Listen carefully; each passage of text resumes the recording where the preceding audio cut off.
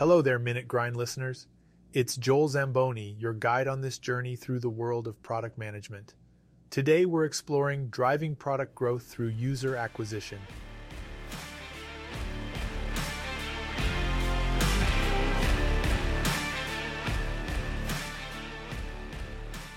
In the digital world, acquiring new users is the lifeblood of product growth.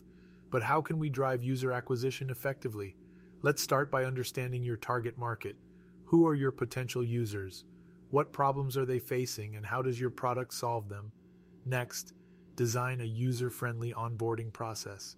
First impressions count, and a smooth onboarding experience can differentiate between a one-time user and a loyal customer. Then, leverage your existing users. Encourage referrals by offering incentives. Word of mouth is a powerful tool that can significantly drive user acquisition. And don't forget about marketing.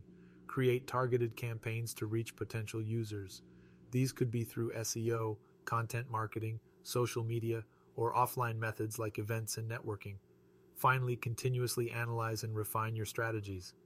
User acquisition is not a one-time effort but needs constant refinement based on performance and market trends. That's all for today's episode of Minute Grind, folks. Up next, we're diving into user retention, keeping customers engaged and satisfied. Until then, keep grinding.